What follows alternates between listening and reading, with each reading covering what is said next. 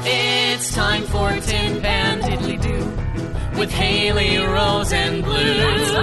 We'll talk about musicals from the past and the score and the culture and cast. From the early days of theater to the modern renaissance. Be it wild, experimental, or the same old song and dance. We've got trivia behind the scenes and everything you want. And our personal input too. The things that make us happy. The things that make us blue. Nice. The stuff that's vapid and sappy. And the moments that shine through.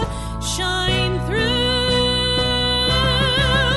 Why not sit on down for an hour or two as we edutain you? Come and satisfy your craving for a podcast with pizzazz. The audience is raving for the content this one has. And since the intro's nearly through, welcome to Tin Pan Diddly Doo with Haley and Blue. Hello, ladies and gentlemen, and variations thereupon. Welcome back to Tin Pan Diddly Doo, a stupidly named musical theater history podcast. I'm your director, Lily Blue. And I'm your gaffer girl, Haley Rose. Or should I say, je suis une femme gaffer. That's French, baby. Do you know France? Have you ever heard of France? I've definitely heard of France, and I've heard. Okay, so you've heard of it. I've never been there. I've sung songs in French before, though. Okay, I actually took 6 years of French. 6 years. 6 years of French, so I'm basically fluent. Uh-huh. I took it from middle school till high school. Wow. So I can say wonderful phrases like, bonjour,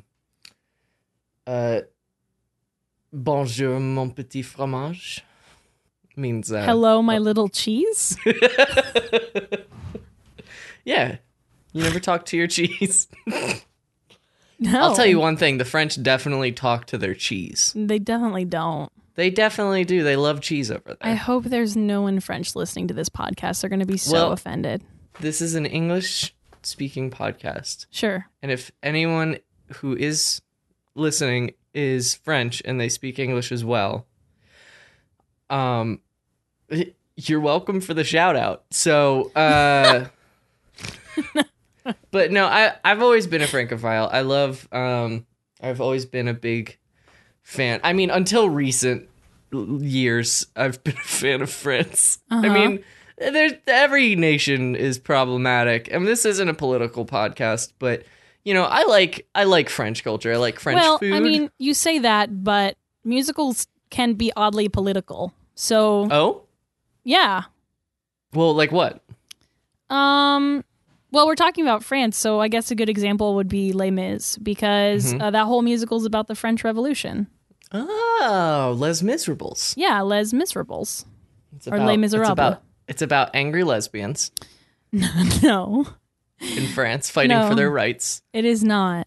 There are no lesbians to be seen in this musical, unfortunately.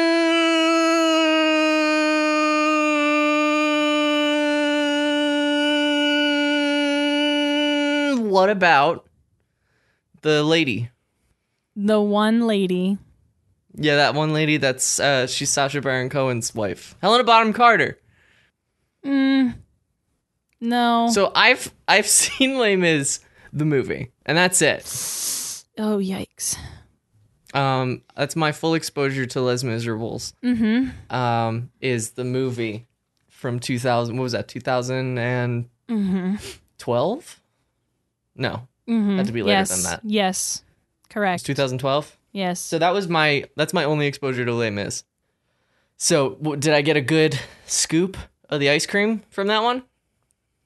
She's not, I mean, no. No, I'm not talking about whether or not the character's a lesbian. I'm talking about whether or not the movie Les Miserables is good.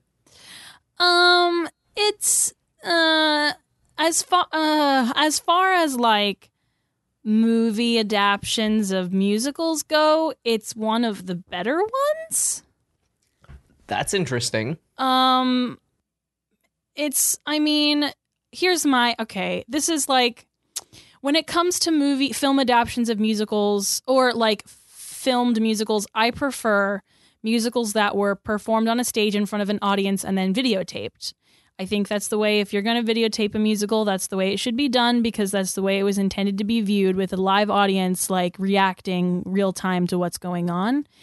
And I think recording it the way that this one was made, where it's just like a movie with no audience, I think sterilizes it in a way and makes it feel ridiculous and fake, which, like, musicals are ridiculous. That's the thing. But like having an audience there experiencing it is what makes it more real. Having like that immediate feedback.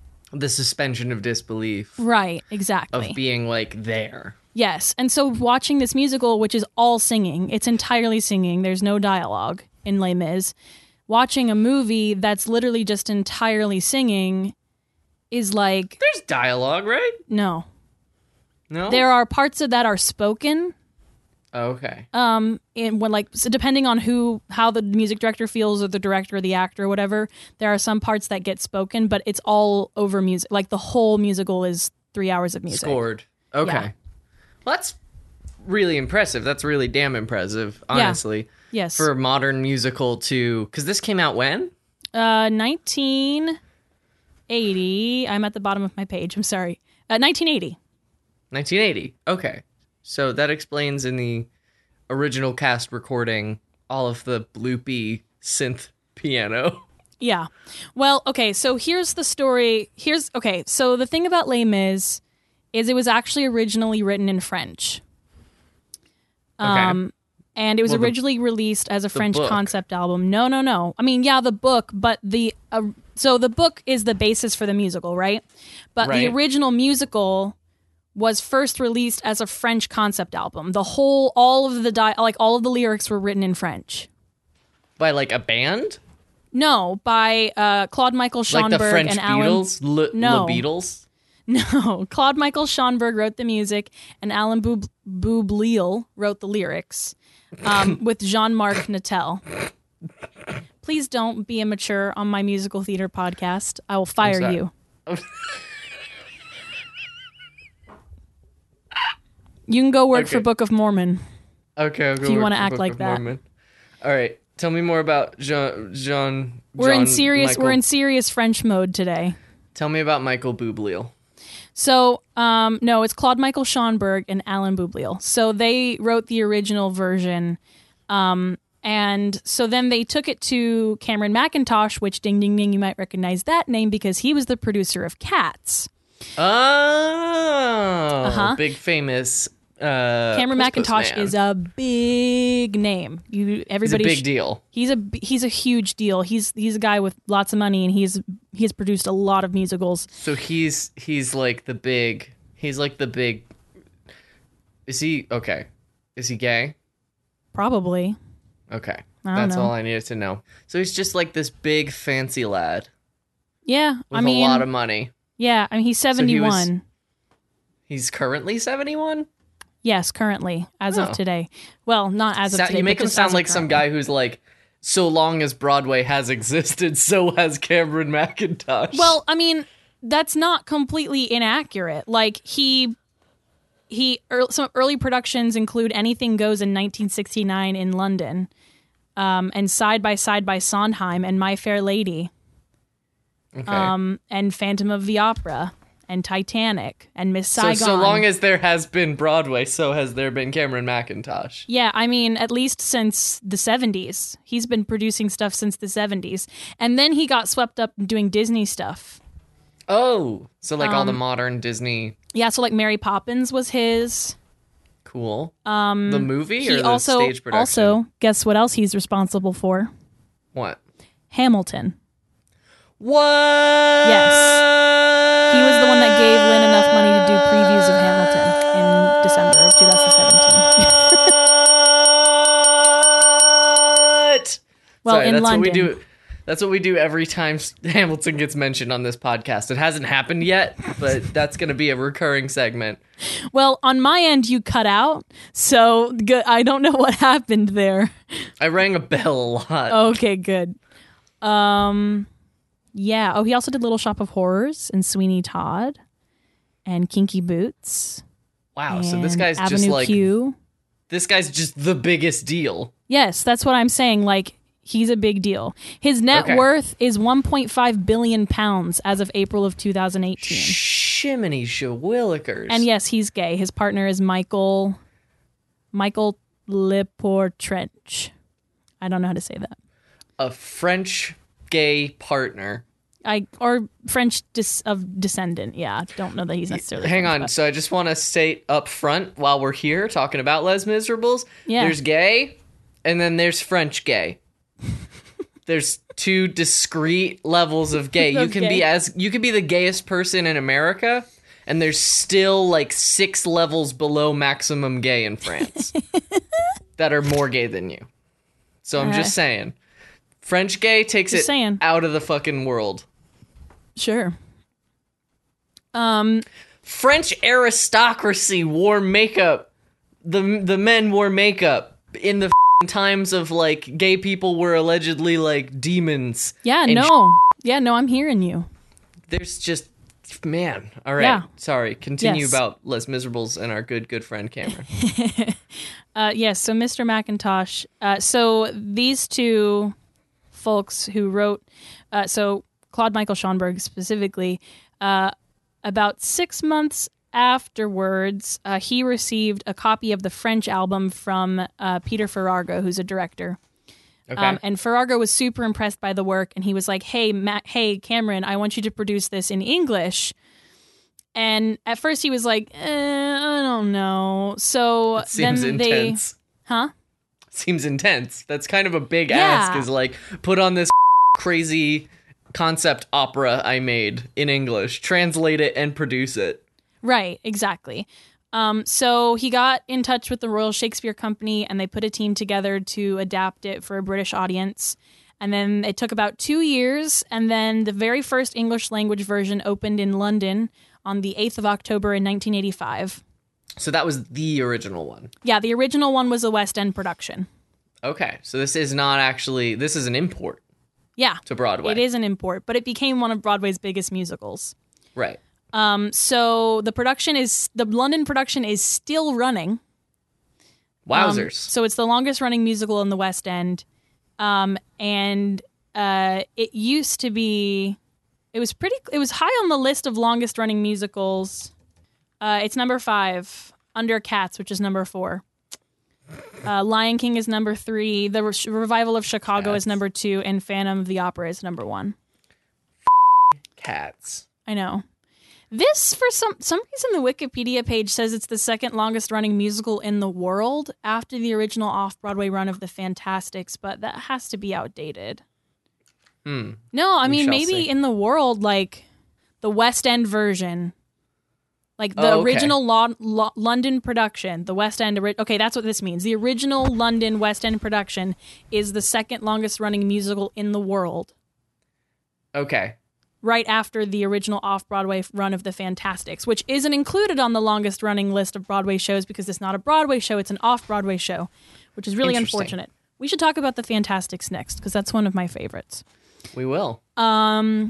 So, about the musical. So, yes. So it was originally written by Claude Michael Schonberg and Alan Boublil, but they get credit for the English version, like, all the time. Like, if you buy sheet music... it has their names on the top, which they didn't write the lyrics for the English version. The English version, but they wrote the music. Yes. The so English you would version. Credit them on the music. Sure, but like maybe Claude Michael Schonberg, but Alan Boublil shouldn't get any credit because he were did they the like French lyrics. Were they a super gay tag team as well, like Rogers? Oh and Hammerstein? yeah. Okay, sure. Cool. I don't know. The only other thing I know that they wrote. Besides Miss Saigon and The Pirate Queen are the only other 2 musicals I know that they wrote. Okay. Well, those are big. Kinda. Pirate Queen flopped, unfortunately. It's such a good musical, though. I'm so sad. Well, I've heard of both of them, and I'm the layperson. You've heard of here, Pirate so Queen? Really? I've heard of I've run in musical theater circles before. Huh. So like I'm not as lay as like, you know, Joanne and Cletus, but like Right. Well, I'm just surprised because I didn't even know about Pirate Queen until I got into high school, and my voice teacher was like, "You need to sing this song," and I had never heard of it, and I listened to the whole musical, and I was like, "This is amazing! Why did this flop?" So, it's a shame. Because powerful women. Yeah, true. Right. Yeah, the two like main characters of that story are the pirate woman, the pirate queen, and then Queen Victoria. Yeah. So all right. So Les Miserables. So the English version credit goes to Herbert Kretzmer, Trevor Nunn, John Caird, and James Fenton, who did lyrics and book. But Claude, they kept all of Schonberg's original music, which is super radical. Yeah. So then moving on to the Broadway version, because this is technically, I mean, it's musical theater history, so like it's not specifically Broadway. We could talk about anything. Yes, absolutely. We were talking about everything and anything. Yeah. So the Broadway production opened on the 12th of March in 1987, and it ran until the 18th of May in 2003, closing after 6,680 performances. Damn. Yep. The show was nominated for 12 Tony Awards and won 8, including Best Musical and Best Original Score. That ran the exact course of my parents' relationship. Oh my God. They met in 87 and they got divorced in 2003. Your parents got divorced because Les Mis closed on Broadway. Yeah, that's what happened. That's wild. That's like the exact length of my parents' relationship. That's bananas. But yeah, there have been numerous tours and revivals and productions all over the world, including in Australia and, Toronto. There was a UK and Ireland tour. There was a 25th anniversary tour. There's an Australian tour. They did a 10th anniversary concert. They did a 25th anniversary concert. Now, you have personal connections to the touring company, don't you? I do. I have personal connections to this musical in general, yes. Specifically the touring production. My uncle, my dad's little brother, was the understudy for Jean Valjean in the third and final national Broadway tour, which is actually the best one, if you ask critics, because it was like, what's the word? Because your uncle was in it. No, it was praised for being able to bring the Broadway caliber experience to audiences, but it was also super portable. Like it wasn't, because the thing is about touring shows is you most of the time have to like scale down what you do for the Broadway production. And the thing about Les Mis... Scale down. Yes. You must be portable. Yes. The thing about Les Mis that's like the what it's known for is its rotating stage. Okay. It's the whole thing also is set on a turntable. It's giant barricades, right? Well, yeah, but that is part of the turntable. So, like, Okay. the barricade set, yes. But the turntable is really what makes the barricade work. So, how the turntable works, essentially, is it's, floating on top of the stage, and it's it's literally the entire stage. It's a giant Lazy Susan. It's a giant Lazy Susan, right. That's automated. That's how Saturday Night Live does it. They also have a rotating set. Right, exactly. And so like they'll roll set pieces on and off, but then like in the barricade scene in Act 2, you see there's a part where one of the little boy Gavroche, the character, climbs. They're running out of ammo, and he climbs over the barricade to get some more ammunition. And spoiler alert, he gets shot and he dies. By the way, the subtitle of this musical is Everyone Dies the Musical, so there's lots of death. But it's like a classic Shakespearean tragedy. Oh yeah, for sure. So we see the rebels on the downstage side at the audience, and they're fighting and they're shooting, and then Gavroche is like, I'm going to climb over the barricade, and he does, and as he does, the turntable rotates, and then we see the other side from the French army side, and he's grabbing ammunition out of a bag, and he gets shot, and he dies against the barricade, and then it turns back around to the other side. And it's used a lot, like, when Valjean is traveling from place to place, and there's like, there are people that just they stand stationary and like farm, right? But the table turns, and Valjean walks with the table to create the effect of like traveling. They the do women actually similar things in Hamilton, from what I understand. Yeah, Hamilton uses a similar concept. They and actually Lion King uses a turntable as well, but their turntable is Pride Rock, and it actually, as it turns, Pride Rock grows out of the ground. I we'll get to Lion King. That's a whole thing. Yeah, I want to say Cameron Mackintosh was involved with that in some way too. I'm sure. I don't remember what he did, but I want to say that was something he was involved in. But anyway, sounds like a busy boy. Yeah, he's very busy. So the wild thing about Les Mis. Yes, tell me where they live. Well, they live in France. No, where the wild things live? Where the wild things are? Mm-hmm. The wild thing about Les Mis is that it closed in 2003, right? And then it was revived in 2006.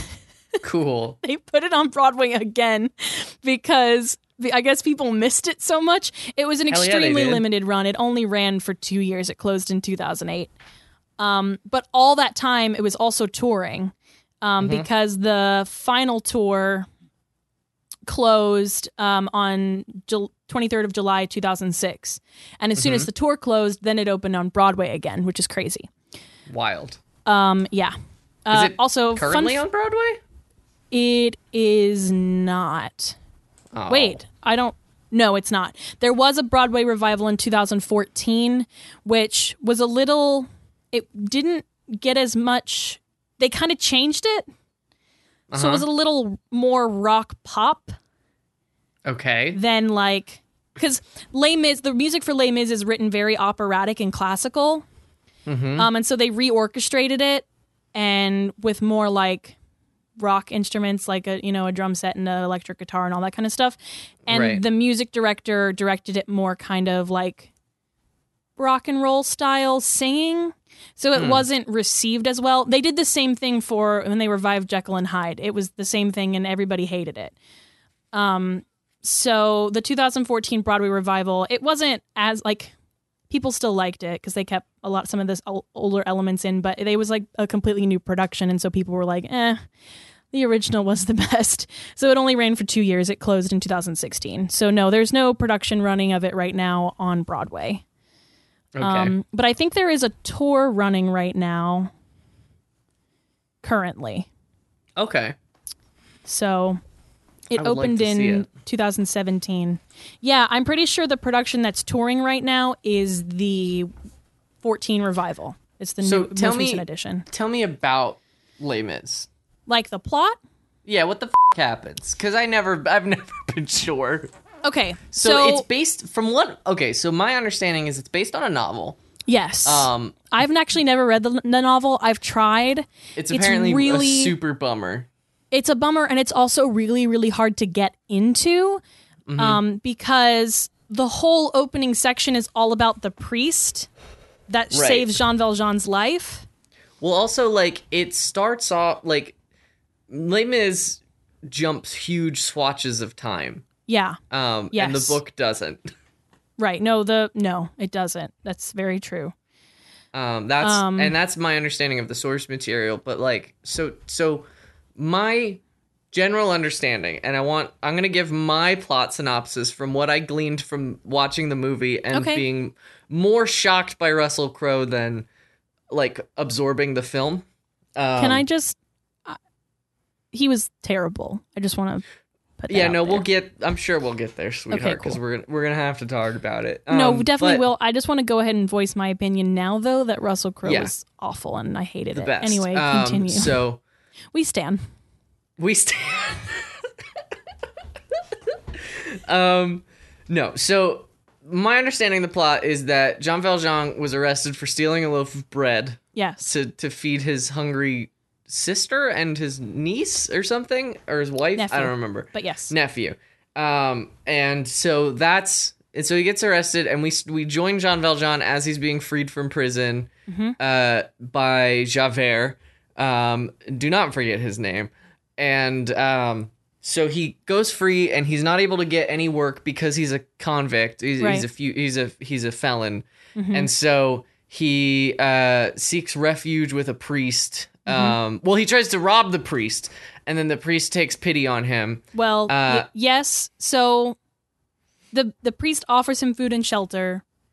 It's a bishop, technically. Offers him food and shelter, and then Valjean is just like super bitter and desperate, and so he steals the silver and runs. Right, and then he gets caught, and he gets caught, and the priest lies and tells them they gave it as a gift, and so then he like has a come to Jesus moment where he's like, I was spared by this man. Right, and he's like, the bishop tells him, you can keep this, but you have to become an honest man because I gave you this, I have paid for your soul, and your soul now belongs to God. Right. And so he cleans up his act. And so that's a whole thing. And then smash cut, he's the mayor. Yeah, we jump like smash cut. That 9 in and of years, itself 10 years? could be an entire musical about a convict who works his way up and becomes the mayor of a town. But no, smash it's cut. So much more than that. Smash cut. We go. He's the mayor. Yeah, we jump 8 years. So it starts out. Yes, so far you've been correct. It starts out in 1815. All of the stuff you just said happens. There's lots of singing. By the way, Jean Valjean is prisoner 24601, which is a very important number in musical theater culture in general and in the musical itself. It is referenced in musicals for decades afterwards. After this, okay. And like musical theater nerds will like reference it, when they're like in their AIM handles. Yeah, exactly. Like, oh my gosh, how many tickets are you hoping to sell? Well, I'm hoping to sell 24,601. Right. It just like, I mean, it's the same as like, I can't tell you, I don't know, anything about math, but I can tell you how many minutes are in a year. Right. 24,601. So no, 525,600 minutes. So Smash Cutty's the mayor, and there's some sort of, I guess, textile factory or something, and there's ladies, and they're mean to another lady, and then she gets kicked out. Well, so he's not just the mayor; he also owns a factory. Okay. So that's how this happens. Yes. The bitch had bite. The cat had claws, and he should have known her little secret. And that was what was her name? What is her name? Fantine. I dreamed a dream. What? Fantine. Fontina Cheese gets kicked out of the factory. No, Fantine. She's a single mother working in the factory. Yes. And she has been working to support her daughter Cosette. Right. And who's being raised by an innkeeper. So the foreman of the factory wants Fantine, like he wants her. Yeah, he wants her, and she rejects him, and so he fires her. Well, no, he takes it out on everyone else who then now hate Fantine because she couldn't just, pull herself together and him. Right. And so then one day, one of her coworkers steals a letter from Fantine about Cosette, and none of them knew she had a kid. Okay. And so then they found out that she has a bastard child. She's a single mother, not married, and she has a kid. And so because of that, they tell her that they're like, oh, we're going to tattle on you for having a child and because you're a whore and all this stuff. And so then they get in a fight, and then the foreman uses that as an excuse to fire her because she gets in a fight. Okay. And then Jean Valjean is called in to deal with this, and he doesn't, or he just like agrees with what the foreman says, and then right? Yeah. And then so she leaves, and she winds up out on the street, and she sells her hair and her teeth and her Valjean clothes. Is not there when she gets kicked out. It's not. That's later. That's after. Okay. So she gets kicked out, and she reflects on just her life and how she's gotten to this point. She sings "I Dreamed a Dream," which is arguably probably one of the most famous songs from this show besides the Eponine one. Right. And so, yeah, no, she sells her locket, her necklace, and her hair, which is the only thing she has of value. And then she Right. becomes a prostitute because she needs money. Right. And then she gets syphilis or something. And Sure. She gets sick. She fights an abusive customer who like is trying to rape Right. her. I mean, she's a very strong character, like especially for Yeah. the time period and the situation she's in. Mhm. So she fights back on this guy who's making advances. And Javert is now the police inspector. So Javert was the guy that was, yeah, you know, he was 24601. yeah, he and Jean Valjean did not get along. And so, but I'll get into character stuff later. But anyway, so Javert is now just by happenstance is now the police inspector in the same town where Valjean is mayor. Okay. I don't and know so how they haven't crossed paths. no, they definitely have, but he's changed his name. He's Monsieur Right. Madeleine now, and so he like stripped his identity. He's no longer, because that's actually what happens. He sings his soliloquy. Right. When the bishop redeems his sins, he and then he rips up his yellow ticket. Mm-hmm. And so And he becomes a new he starts a man. new life, right? Right. So yeah, but Javert shows up and to arrest Fantine, and then Valjean is passing by. He's like, "Hey, what are you guys doing?" Like he pities her, and then realizes that she was like, "I was one of your workers, and you let me get kicked out, and so you're the reason I'm like this." And I'm he's like, dying. and I'm dying, and my child is hungry. Is gonna die and- because she doesn't have a mother, and then Valjean swears to her that he'll raise the daughter. right, and so he takes Fantine to a hospital, and he just is so stricken by guilt. And then, like, literally immediately afterwards, like, not even, like, the next song, there's a runaway cart where a man is pinned underneath, and Jean Valjean lifts the cart and pulls the man out from under. With his superhero strength. Right, well, the strength With his that he huge gained... with his with his huge jacked man strength. Strength, yeah. No, it's the strength that he built up for 19 years in prison doing hard labor. Ah. So Javert, who up until now hasn't recognized Valjean, goes, I only know one other man who has had that kind of strength, which is one of the most probably the gayest thing you could say. I only remember one other man with incredible strength, and that was Jean Valjean. Jean Valjean. He was a strong man. And it turns out that another man has been arrested and is going to trial for breaking parole because they think that he is Jean Valjean. And so the real and then Jean Valjean Valjean hears is about this stricken with case. guilt. Yes, and he doesn't want again. another man to take his. Well, he doesn't his want an fall. innocent man to take him. And so he goes into the court and he's like, I am Jean Valjean. And then he runs and he runs out of the court and then he goes to Fantine, who's in the hospital, and she beefs it. Well, before she beefs it, he says, "Hey, I promise." She speaks of Cosette, and he says, "I promise I will find your daughter and keep her safe." Right. And Fantine is so relieved that somebody else is going to care for Cosette, because that's why she hasn't died yet. Is because she's like, she's I have just to stay hanging alive on, for and my so child. she just like lets go. Right. And then Javert finds Valjean and is like, I'm going to take you into custody.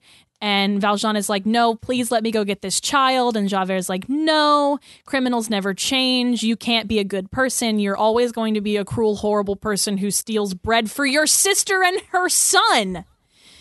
Jesus. You monster! You monster. Yeah.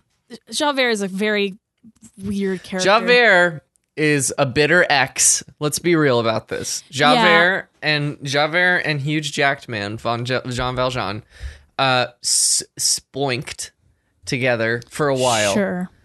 And here's the sad truth is Javert stands Jean Valjean, but then Jean Valjean broke his heart, and that's why he's so mad. Yeah. Well, I mean, if we're talking about it, okay, if we're thinking about this in like alignments, okay, I would consider Valjean like chaotic good. Or even like neutral good. Okay. You know, like he's still neutral good. He originally like was like, I have to steal. I mean, he was like a Aladdin type, you know, got to keep one jump, got to steal, got to eat to live, got to steal to eat kind of thing. But then when the priest bought his soul for God, he was like, okay, well now I have to become a better person. So I think he's kind of like moving more towards the lawful good side of things. But Valjean is lawful evil, or Javert is lawful evil. Yes, right. He's just like he's like, I don't care at what cost. The law and justice must be followed, and it doesn't matter if you just stole something for your child, or you still stole, and so you have to report for your crimes.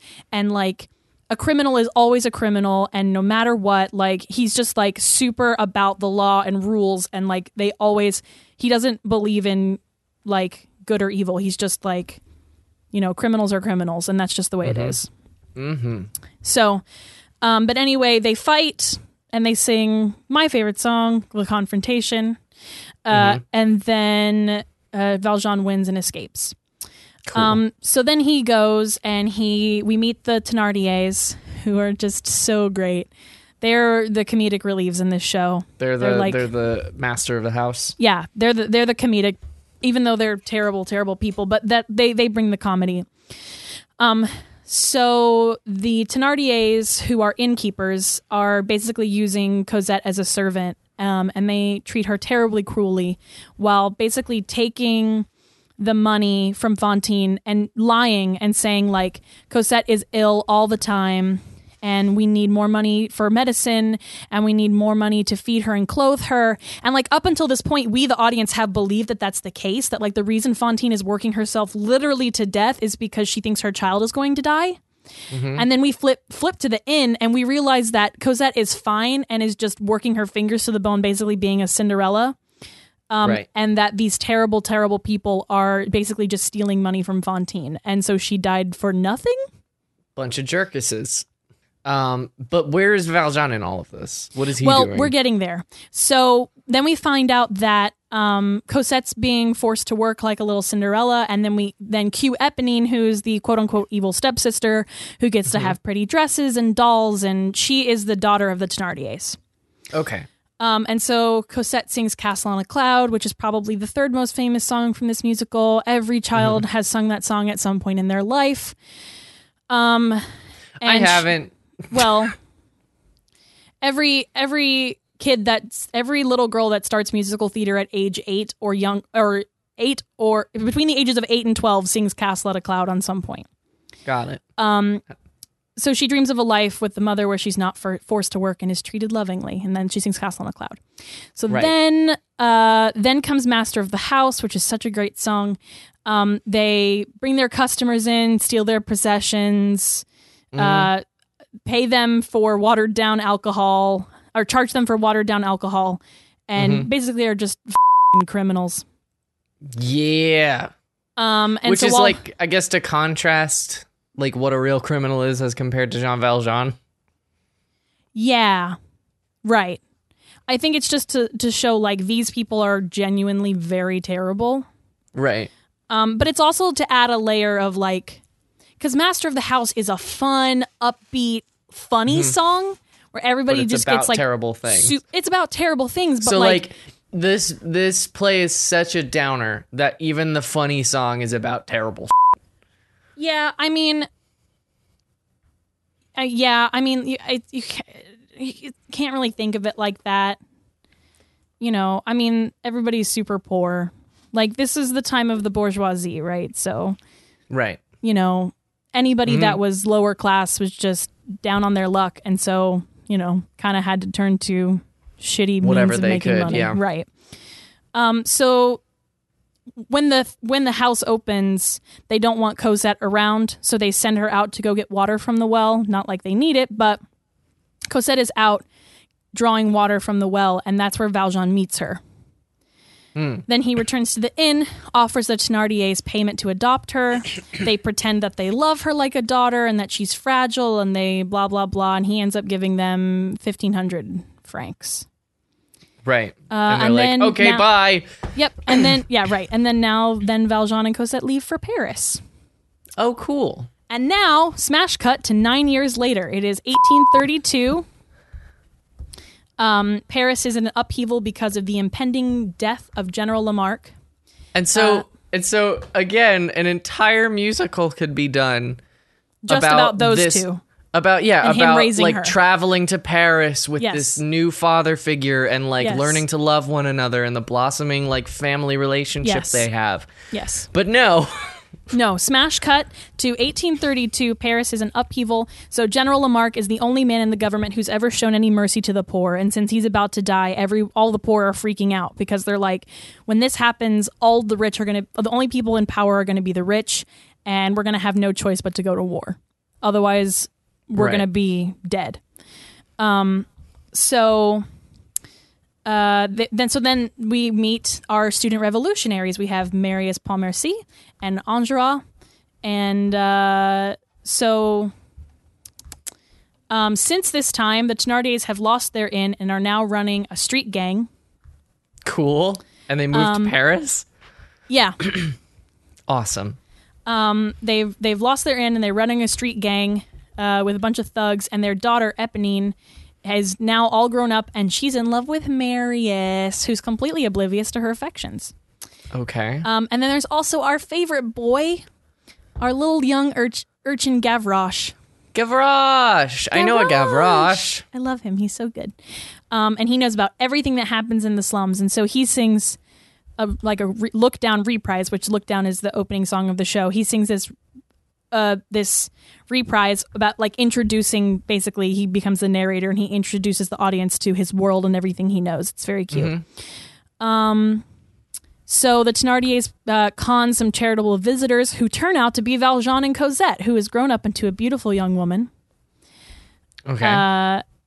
And the other thing you need to know about Marius and Enjolras is they are students, like they're going to school. Okay. They're like So college students, basically. Okay. So you got like a sort of yeah, okay. I got So they're a little more highbrow, but they're fighting for the poor, Okay. if that makes sense. No, Or I with dig the it. poor. Yeah. I dig it. So So the revolution is in upheaval. Imminent. And meanwhile, there's like all these interpersonal relationships. yeah, Where's there's Jean all Valjean? this stuff going on. So Jean Valjean's old as at this point, right? yeah, He's got to be well, like at least 100. Yeah, no, but he's getting older. He's probably in his 60s or 70s at this point. He's Okay. gray, at least. He comes out. This Okay. is the part where Jean Valjean comes out with a gray hair and beard. So we're introduced to all of these characters, right? We get some exposition, and we kind of get an idea of what's going on. And then Valjean and Cosette show up, and Cosette's all grown up now, and the Thénardiers try to con Valjean. And while that's happening, Cosette meets Marius, and they fall in love at first sight. At first sight. And this is the big three-way duet, right? Not yet. Oh, that's okay. later. No. That's in Act 2. Okay. So we're not even to Act 2 yet. Oh, golly, gee. Or no, that's the end of Act 1. Willikers. I lied. That's the end of Act 1. Heartful of Love is Okay. end of Act 1. But we're not there yet. And that's... What is the act break song? Come on. One Day More? Yes. Do you hear the people sing? Yes. Come on. Which one? One Day More. Okay. No, Do You Hear the People Sing is the Revolution song. Okay. So no, One Day More. Got it. Well, yeah. So do you hear the people sing is what we'll get there. We're not there yet. Okay. But no, it's obviously One Day More. Come on, the best song in the show. Yes. God, that song is so fun to sing. I would love to assemble a group of people. I just haven't had the opportunity since theater camp. Oh yeah, no, we will. Here's the other thing I forgot to mention before, but I've actually been in this musical once upon a time. Mm-hmm. I was only in the ensemble, but it was actually ended up being really fun because I got to be in literally everything. Awesome. Because I got to be in Master of the House, and I got to be in Do You Hear the People Sing, and One Day More, and The Barricade. Like, I got to do a whole bunch of stuff. And I was Awesome. one of the factory women. I'm not going to tell you what my line was. What was it? Say it. I had one solo line. Uh-huh. What was it? And the boss, he doesn't know that the foreman is always in heat. Ah. I was Good. 14? Gross. 15? I was a freshman in high school. Gross. Yeah. Musical theater. Sometimes it's really gross. Yep, this is why high schools should not do this musical, but it happens all the time. Anyway. All right. So Marius and Cosette fall in love, and then Thénardier, the master, Mr. Thénardier, suddenly recognizes Valjean and is like, oh, wait, I know you. And then all of a sudden, Javert shows up. Now he's an inspector in Paris. Gasp! It's like somebody made a joke about this once upon a time about like, how is it that Javert is just always conveniently where Valjean is? Like, it's just always... They were linked by God. No, he's following him on Facebook or something. He's a bitter ex, I'm telling you. Yeah, Javert's always like fine, you're gonna move to Paris, I'll move to Paris, and then oops, oh, we're both at the same Starbucks. This is crazy. How are things? Oh, you have a kid? That's great. Any girlfriend, boyfriend? What's going on? Exactly. Do you like my hair? I just got it dyed. Oh, I just got my hair dyed. You're looking a little gray. It's okay. It looks distinguished. It's just really... like negging him. Oh my God. Yeah, so Javert comes to the rescue, in big quotation marks, to stop the robbery. And in that time, Valjean and Cosette escape. And then Thénardier tips him off, and Javert goes, oh, that was Valjean! And then we get our favorite song, where Javert goes on top of a bridge and makes a vow to the stars. Basically, he swears that he will find Valjean and recapture him. Out in the darkness. Here's what this says. Javert makes a vow to the stars, which represent his belief in a just and ordered universe where suffering is a punishment for sin. A fugitive running. Yeah. Fallen from grace. Meanwhile, Marius convinces Eponine to help him find Cosette. And that happens. And then we cut to a small cafe where Enjolras is making a group of idealistic students excited and prepping them for the revolution. Awesome. Marius comes in, and we have the best part of the show, the funniest part of the show. Yeah. Here's the thing. I wish I could get into the book, because from what I've heard, Marius is a complete doofus. Like, he's just so dumb. And like, that's only like exacerbated by the point that he's in love. Right. And so not only is he just a complete idiot with no common sense, but now he's head over heels in love. And so these boys who are like, dude, there's a war on our front door. And he's just like, oh, I met this girl and she's so beautiful. And they're like, shut the up, dude, get a gun. Do you not? They're marching. Do you not see them? Enjolras is especially angry. And so then they sing Red and Black. Which is so great when you think about it, because they sing Red, the blood of angry man. Red, the blood of angry men. Black, the dark of ages past. And then Marius goes, Red, I feel my soul on fire. Black, my world when she's not there. And he's just like on a completely different page. It's so good. I love the boys. They're so funny. And then Gavroche brings the news of General Lamarck's death, and they all of a sudden realize, okay, it's time. Time to incite the revolution. And so then they sing Do You Hear the People Sing, which is great. Okay. Right. Now, cut to... So now we have, in the background, we have the revolution is building. Right? So this is the rise to the climax, which comes in Act 2. So we're building rising action here, right? Okay. So Javert's after Valjean. The revolution is beginning, and now we get a little tiny break as we flip to Jean Valjean's house, and we see Cosette thinking about her life and her chance to meet Marius again. And she talks to Valjean, and she's like, Papa, I know you have secrets. Can you tell them to me? And he's like, now's not the time. And then we see outside the house, Eponine leads Marius to the house. He and Cosette meet. They sing they sing a heartfelt duet while Eponine is in the background like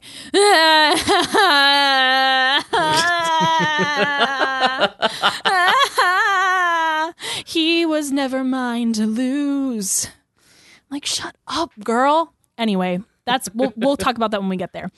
Then Thénardier and his gang arrive, intending to rob Valjean's house, but Eponine stops them. She screams. Her dad's like, I'm gonna kill you. She's like, do it, coward, you won't. And then Valjean hears the scream. Intense. Oh, yeah. Remember, rising action. Valjean hears the scream, believes it was Javert, tells Cosette it's time for them to go, and they start a plan to flee France completely. They're just going to get the heck out of Dodge. Right. So now, this is the finale of Act 1. We are on the eve of the 1832 Paris uprising. Valjean is ready to go into exile. Cosette and Marius are despairing because Cosette's like, I'm never going to see you again. And Marius is like, do I go with her or do I fight with my brothers?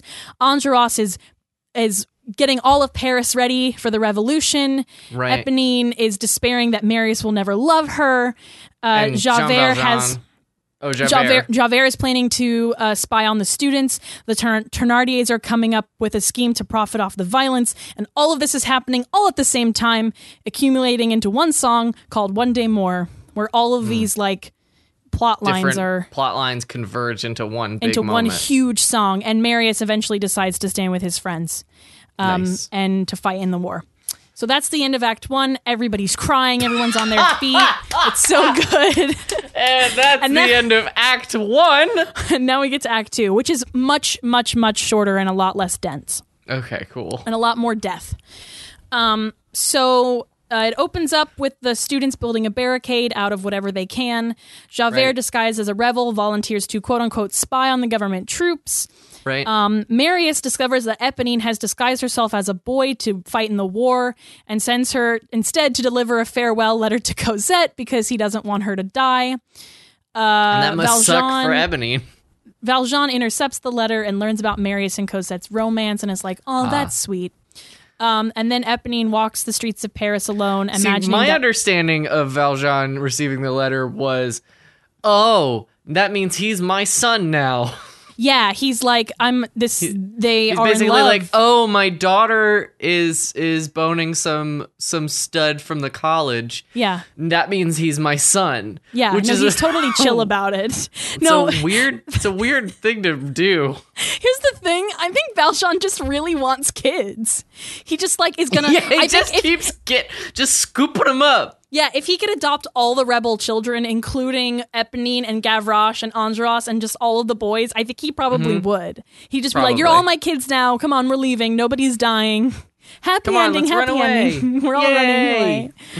I have plenty of money. Anyway, so it's yes, me, Jean Valjean. I don't know why I'm rich. I don't know what the happened, but here we are.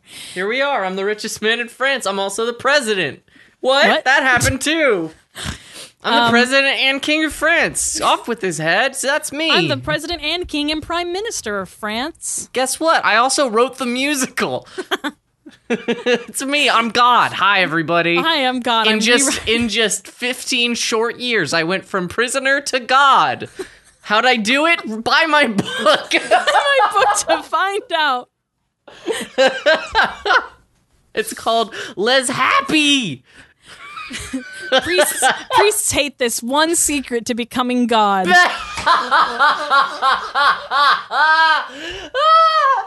Oh my God. Hell yeah. Priests hate this one stupid secret. A teacher found out. An ex-convict discovered this one secret to becoming God. Priests do not want you to know this. Oh, God. Les clickbait. Les clickbait. All right. So then, he's like, all right, Marius is my son. Yes. And now we get my least favorite song in the show. Mm-hmm. On My Own. Lament? I'm going to get so much hate for this. On My Own? Yes. And here's why. Let me explain something, okay? So, in musical theater, there is a rule. There are several rules, but when it comes to singing a solo and acting a character, one of the most important rules is to never play for guilt or sympathy.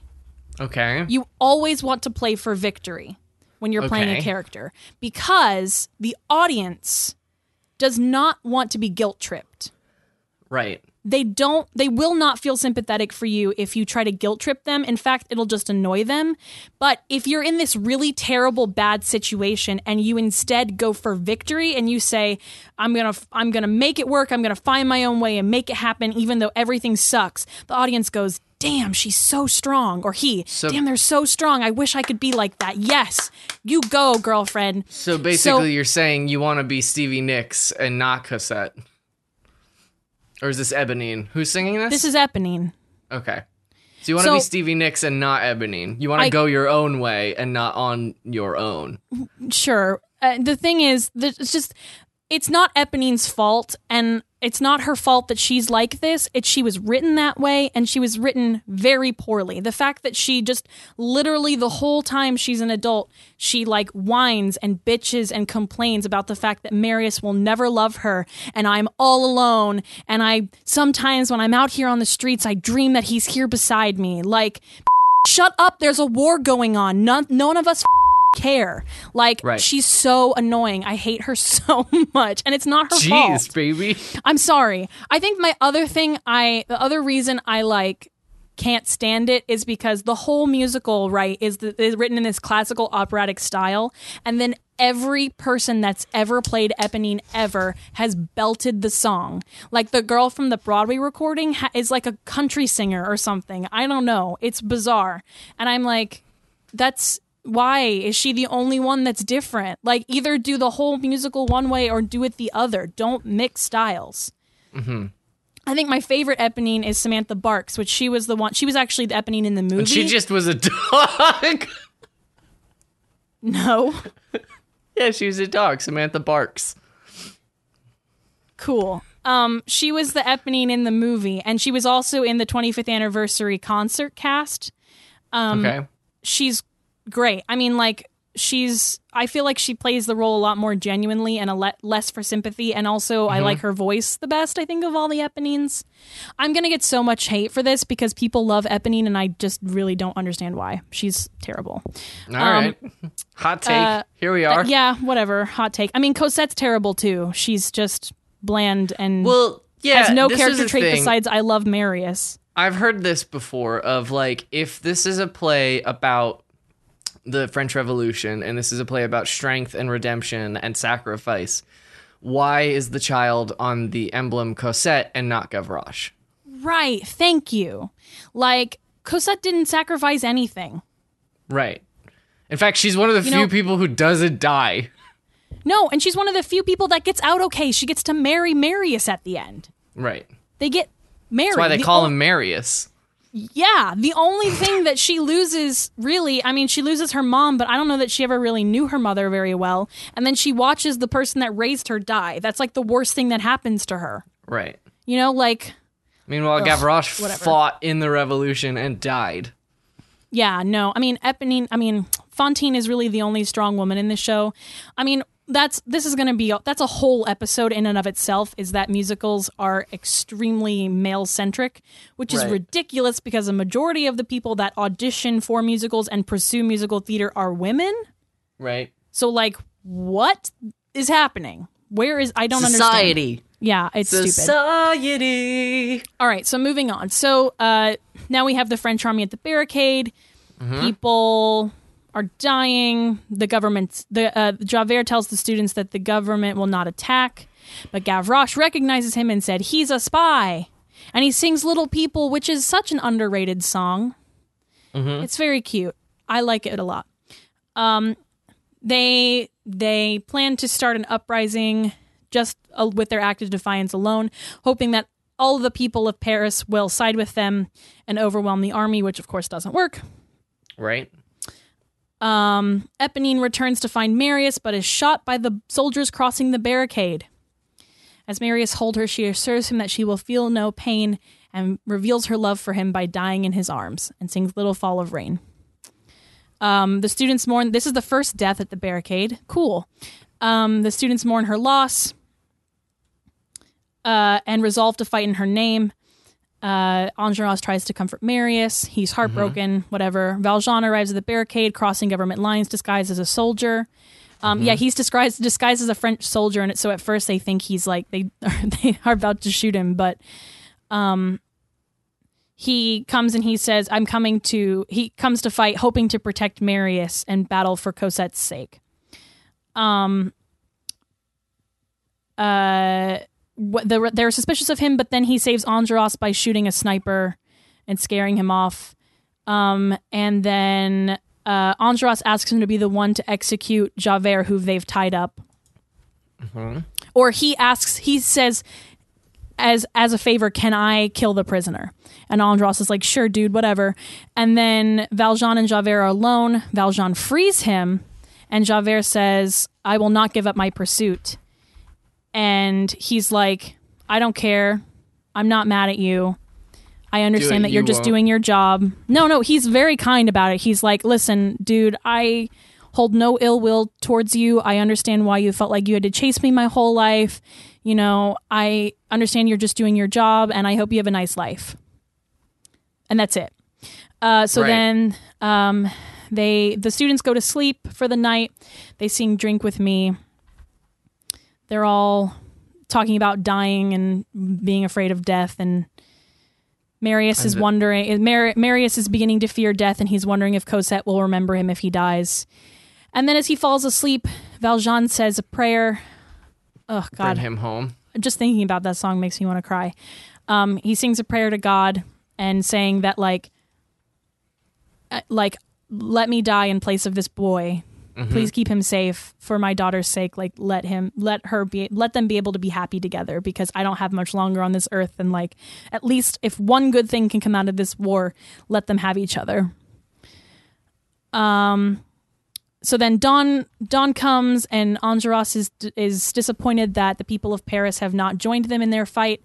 Mm-hmm. And they are like, fine, you know, it's just the 12 of us versus the entire French army, but like, we're gonna go for it. Go for it. Do it. Now, this is the part where Gavroche crawls over the barricade to collect the ammunition and dies. So now they're even more fired up. The army gives a final warning. The rebels are like, no, you. And then everyone on the barricade is killed except Valjean and Marius, who is extremely gravely wounded. Right. And they escape into the sewers. Gross. Javert returns to the barricade searching for Valjean, and then finds the open sewer and follows them.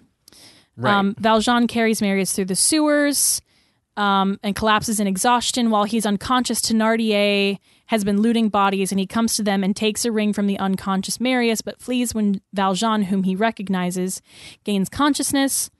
Valjean carries Marius to the sewer's exit, but they find Javert waiting for them. Mm-hmm. Valjean begs Javert for 1 hour to bring Marius to a doctor, and Javert reluctantly agrees. Javert finds himself unable to reconcile Valjean's merciful acts with his conception of Valjean as an irredeemable criminal. Right. So he can't, like, process that this man who he saw as such a terrible, horrible person is doing all of these good things, like raising this other woman's child and saving this boy from the barricade and letting him go free. Sparing his life, yeah. Right. And so he's like, rather than accepting this new reality that he's discovered, he throws himself off a bridge into the river Seine. Just kills himself. Yep. What a Yep. Basically, he's like, well, what really happens is his entire worldview is shattered. Mm-hmm. And he had this, like, really it was his belief in God, and he was like, I had this one specific idea of who God was and what his plan was for me and for the world and how justice was supposed to work. And now that I've seen that that's not the case, like, that's his whole worldview. His everything is just broken. And so he's like, he doesn't know what to do. Like, he has he's like, where do I go from here? Like, there's nothing for me to do except, I guess, die. So he kills himself, which is so awful in the movie. Because in the musical, they put that goofy sound effect. Yes! Oh, it's so bad! But in the musical, like, suicide is bad. Like, let's just like lay that out. So when I say this, For I'm sure. not trying to glorify suicide, but the way they do it in the musical is actually really cool because they put him on wires and he falls. It depends on the version you see. Sometimes he falls backwards so you don't see him, but there are other times where he falls forwards and the lights change and everything goes into slow motion and he just slowly falls to the floor. And as the lights fade to black, it's really neat. It depends on the production you see, but sometimes the effects are really cool. Neato. Yeah. So then the revolution has failed, and the women are mourning the deaths of the students.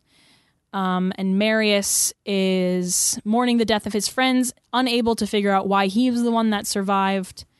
And he wonders who saves his life because he doesn't know that Valjean saved him. Right.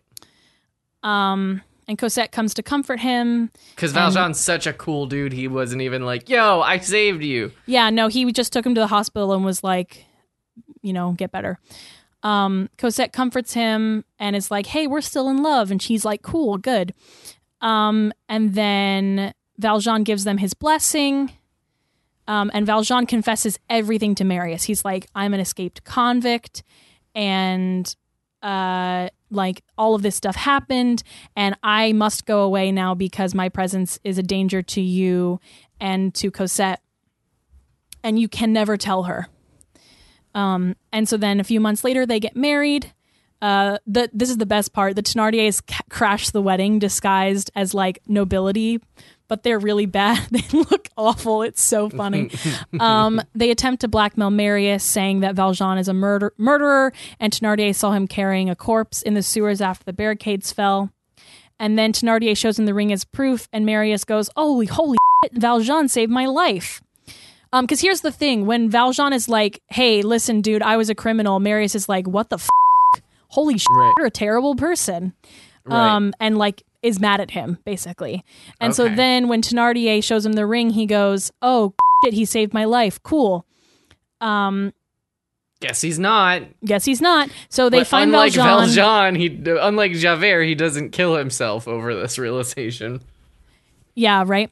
And both Cosette and Marius go to find Valjean. They find him at a convent. He's waiting his death, having nothing left to live for.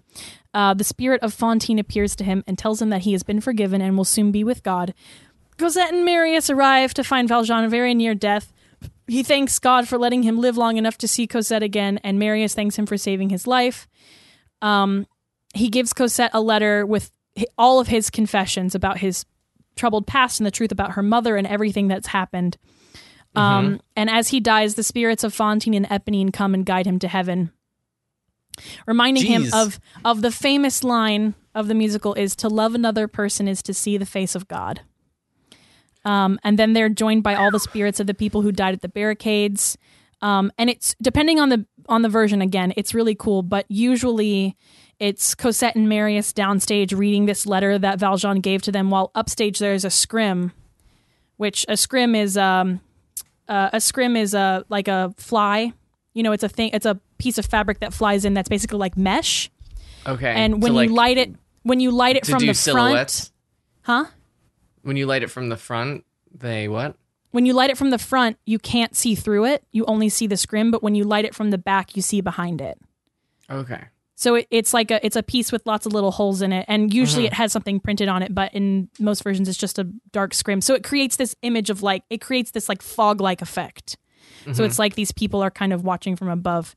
When my Aunt Lindsay directed this musical, she made them, all the dead wore white.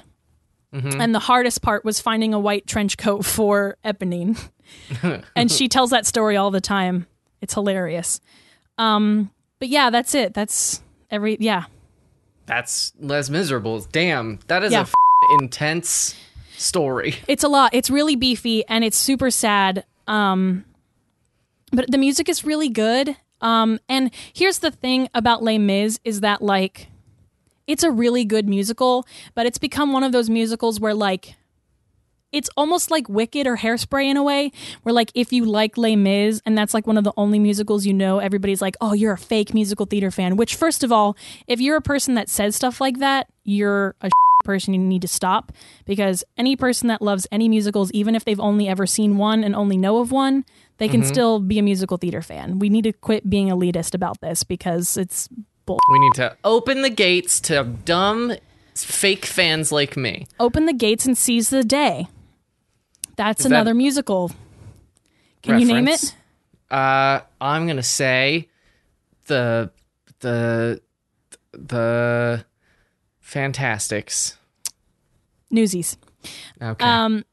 So, Les Mis gained a bad rap because it like is really super popular, and you know, a lot of high schools do it, and so a lot of people know the lyrics. And also, when the movie came out, it developed this huge fan base on the internet, especially Tumblr, of all these fangirls. It's the same people who like Hamilton now, and like it's the reason people hate Hamilton, because people like and Heathers and stuff. Yeah, it's what people like ship the characters together and write fan fiction, and you know, so everybody's like, oh God, Les Mis, all of those stupid Les Mis girls, they're just dumb and they don't know anything about musicals and they just like it because I think the boys are hot, and that's not necessarily true, you know? Right. So like, first of all, don't judge people.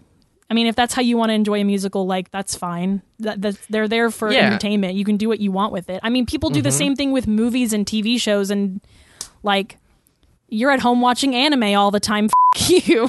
Like, I can ship the boys together if I want. You know, so I don't know. Les Mis gets a bad rep, but it really is a good musical. I personally am sick of it because I've been in it and seen it a million times because my uncle was in it a million times. Right. He didn't just play Valjean on tour. Like, he did it in several regional productions, like a ton. Right. He's played that role so many times. I'm sure he is tired of doing it. But I mean, I would love to play Fantine at some point in my life. There was a point in my life where I wanted to play Cosette, and then I realized that she's a terrible character, so I don't care to do that. I also think I'd be a really good Madame Thénardier. I think that would be a fun role for me. You got a lot of sass. Yeah, but like, this is one of those musicals where like sassy hips. This is one of those musicals where like, even though there's like a bunch of leads, all of the leads are male, and so the role, really the female role to be in this show, is the ensemble, because it's so much more fun. You get to do so much more stuff. Also, one of my favorite stories, so in the original London production, let me make sure before I say this. Yeah. In the original London production, Fantine was played by Patti LuPone. Ooh. Yeah. She's very famous. Patti LuPone. Yes, Patti LuPone. Everyone. She's a diva. The How about that? She's a Broadway diva. She's very important. Like, she's up there with Barbra Streisand. Everyone should know who Patti LuPone is. Also, if you don't know who Patti LuPone is, so that's saying something. Yes. If you don't know, if you have seen Steven Universe, she voices Yellow Diamond. She's amazing. Anyway, in the original London production, she was Fantine, and there's this great story of her in the production. I don't exactly remember it 100%, but it was she, you know, Fantine comes on in the beginning, right? And then doesn't come on again until the very, very end. And so there's this story somewhere about like after she died, she like got completely undressed out of her costume and was just like backstage around. I don't know if she like left the theater to go get food and came back. Something along the lines of that. But like she came back and they were like, Patty, you're on in 5. And she goes, oh, and she had like no clothes on. And so she's like throwing on her costume, like she has to put on a corset, and so she's like putting on, and so like she came on stage like as dressed as she could be. Oh my god, so funny. I just like love hearing stories like that, because I'm like, oh, even professionals make mistakes sometimes. Absolutely. We're all just we're all even the most famousest and like diva-ist of us all who like still can get away with it. We're all still just floundering around and pretending like we know what we're doing. Yes, absolutely. Some other famous names. So the original, these are some names that you should know. Okay. So the original Jean Valjean in both the London and the Broadway cast was Colm Wilkinson. Colm Wilkinson. Look at you. You're so cute. All right. So here's a fun fact about Colm Wilkinson is that in the movie. He sounds like this. Yes, he does. In the movie, at the beginning, he played the priest. Yes. Good job, baby. I'm so proud of you. The original Javert was Roger Allam. In the London cast, in the Broadway cast, it was Terrence Mann.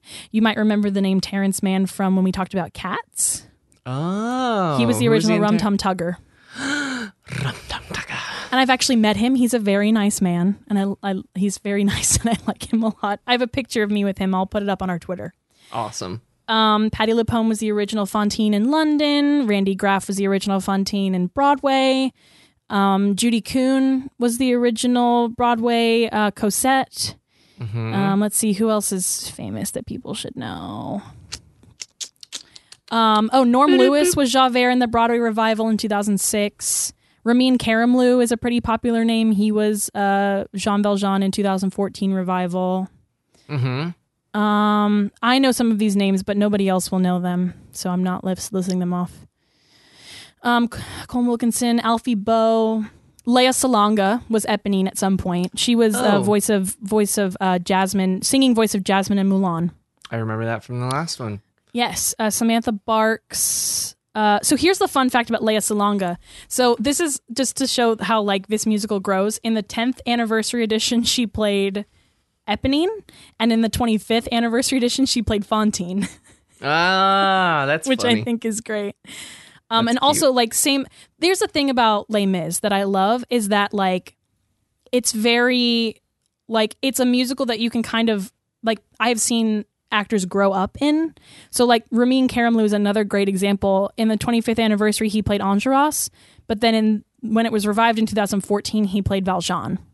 Wow, that's Which- really cool. Yeah. And so, like, yeah, you can be a child actor playing Gavroche or girl Cosette, and then like and then wind up being adult and then like Cosette. 15 years later you can play Enjolras or Marius, and then another 15 years later you can play Valjean or Thénardier or Javert. Well, it's Shakespearean like that. I guess you can use Les Mis as a metric of like the age of an actor by Right. saying like, oh, they're more of a Gavroche or they're more of a Marius or they're more of a Valjean or a Javert. right. It's like where how you can are say, in your development. Right, like how you could say in, terms of Shakespeare, you could say like, oh, they're more of a Hamlet or they're entering their Lear years. Right, You know what I mean? exactly.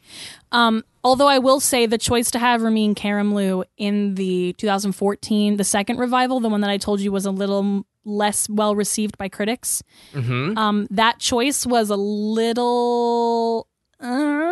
people didn't like that very much. Because Why? he just turned 40 this year. Okay. So that so means... he was like in his 30s. Yeah, and that's really young to play Valjean. Right. Like Valjean, I mean, like I think Colm Wilkinson was already like 50 when Valjean he played. has to be like daddy. Like Valjean has to be like at daddy levels of being. Like Sure. you can't have like, you can't have like that jogger down the street. Like it has to be like daddy and then like elder statesman. Yeah, he was 41 when he played Valjean in London.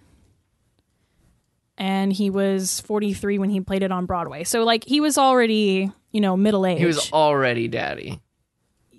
Please don't.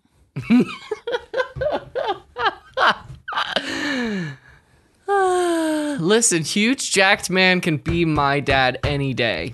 Oh yeah, Dad, absolutely. I have a long running fascination with asking Broadway performers to be to my be your father. dad. That's fine. They can be your dad, just not your daddy.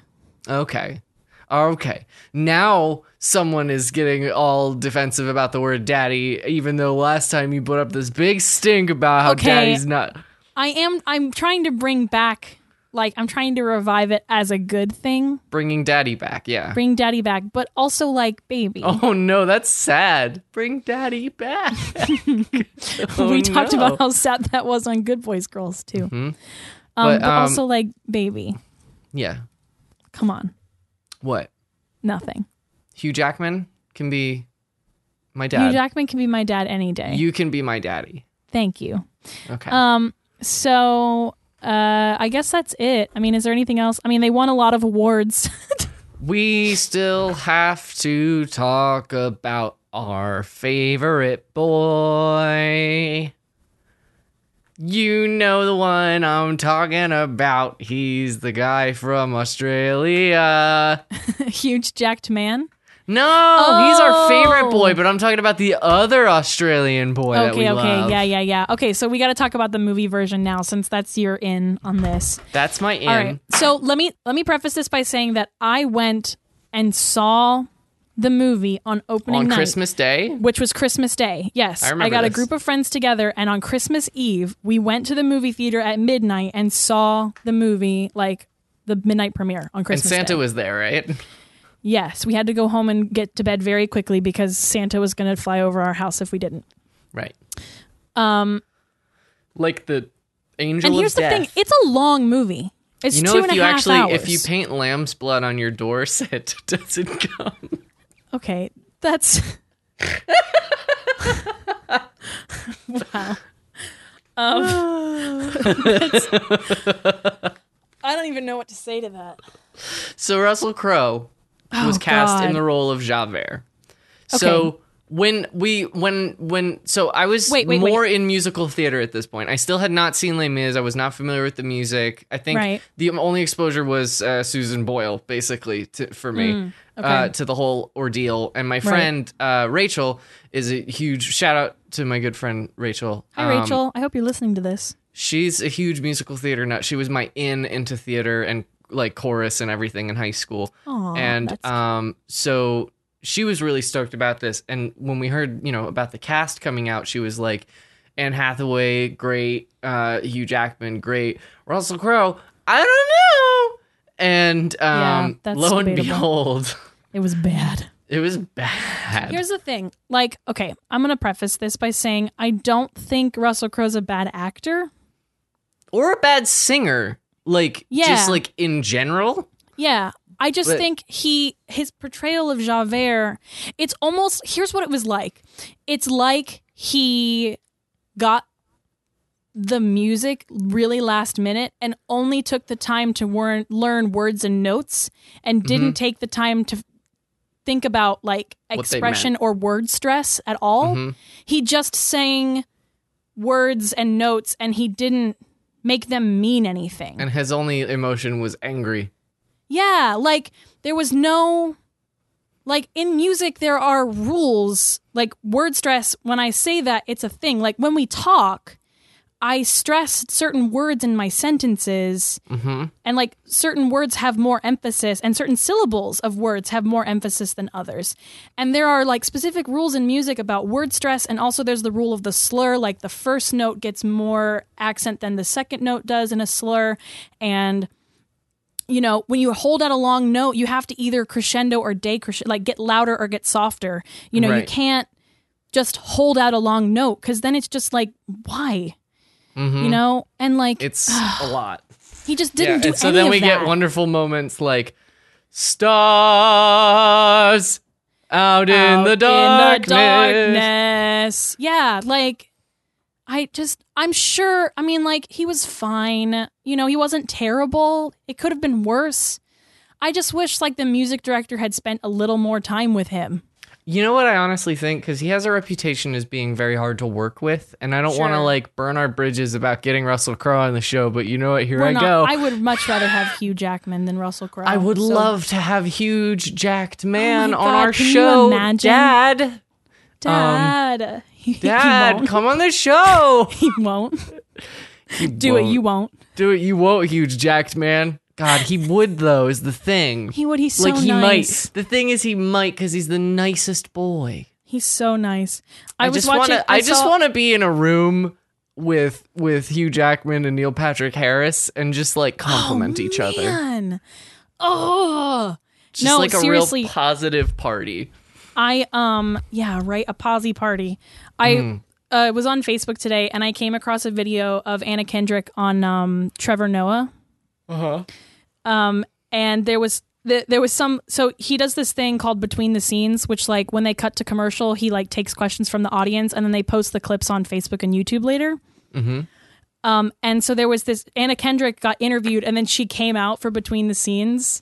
And he was like, I've never had a guest like come back after we say goodbye to them, but that's fine. And so there was this lady in the audience and she goes, okay, first of all, I want you to know that you're on my boyfriend's list. And Trevor Noah had never heard of the list before. And so like Anna Kendrick has to like explain to him what the list is about, like when you're dating someone, there are five people that like you're allowed to sleep with if the opportunity arose. Right. And so she goes, okay, well, who's on your list? And the first person she lists is Hugh Jackman. And Hell Anna Kendrick, yes. without missing a beat, she goes, oh, he's a terrible person. What? And she goes, I'm kidding. The only reason I can say that is because he's literally the nicest person on the planet. And then Trevor speaks up and he goes, no, seriously. And the worst part about it is that he's like Australian nice. So he's like extra nice and he's like, oh, how you doing, mate? And it's like disgusting. I hate it. But he's so nice. It was really funny. My God. They were talking about You made my like, heart drop right there with that delivery. I was like, no, Dad! Yeah, no, she immediately backtracks and is like, no, seriously, the only reason I can make that joke is because he's literally the nice, like, he would take his shirt off and give it to you if you said you were cold. Like, he's so nice. It's disgusting. God, what a good boy. I'm actually going to tweet at him right now. What? Yeah. You're tweeting at Hugh Jackman to come on our podcast now? Yeah. Why not? All right, it. Let's do it. Come on, Dad. Well, why don't we just do this why don't we just wrap up before we start doing that? But sure. Thank you for listening to Tin Pan Diddly Doo. We are one of a number of podcasts on Lunar Light Studio, the podcast network. Go to lunarlightstudio.com to check out our other shows, including Good Boys Girls, which is our McElroy Brothers fan podcast. And my podcast, Snub Dub, is a comedy podcast, which will be releasing an episode at the end of this month. We've been on a bit of a hiatus recently because of some changes going on. But and also, your podcast is coming back this month as well. Mm-hmm. Ink Tank, an enthusiast podcast for animated feature films. And also... We have more... We have new ones. Yeah. We have new friends joining us. About animated television shows, and starting next week is Netflix and Kill, which is two of my friends from college. I'm really looking forward to this one. Yeah, it's going to be, they go through every horror movie on Netflix and watch and review it. So even the bad ones. That sounds like just my kind of cup of tea. And we're also in talks with a couple of other podcasts. I don't want to mention them yet because can't do that just yet. But we're in talk with a few other podcasts, and so we're very excited about how this is growing. And thank you all for your support.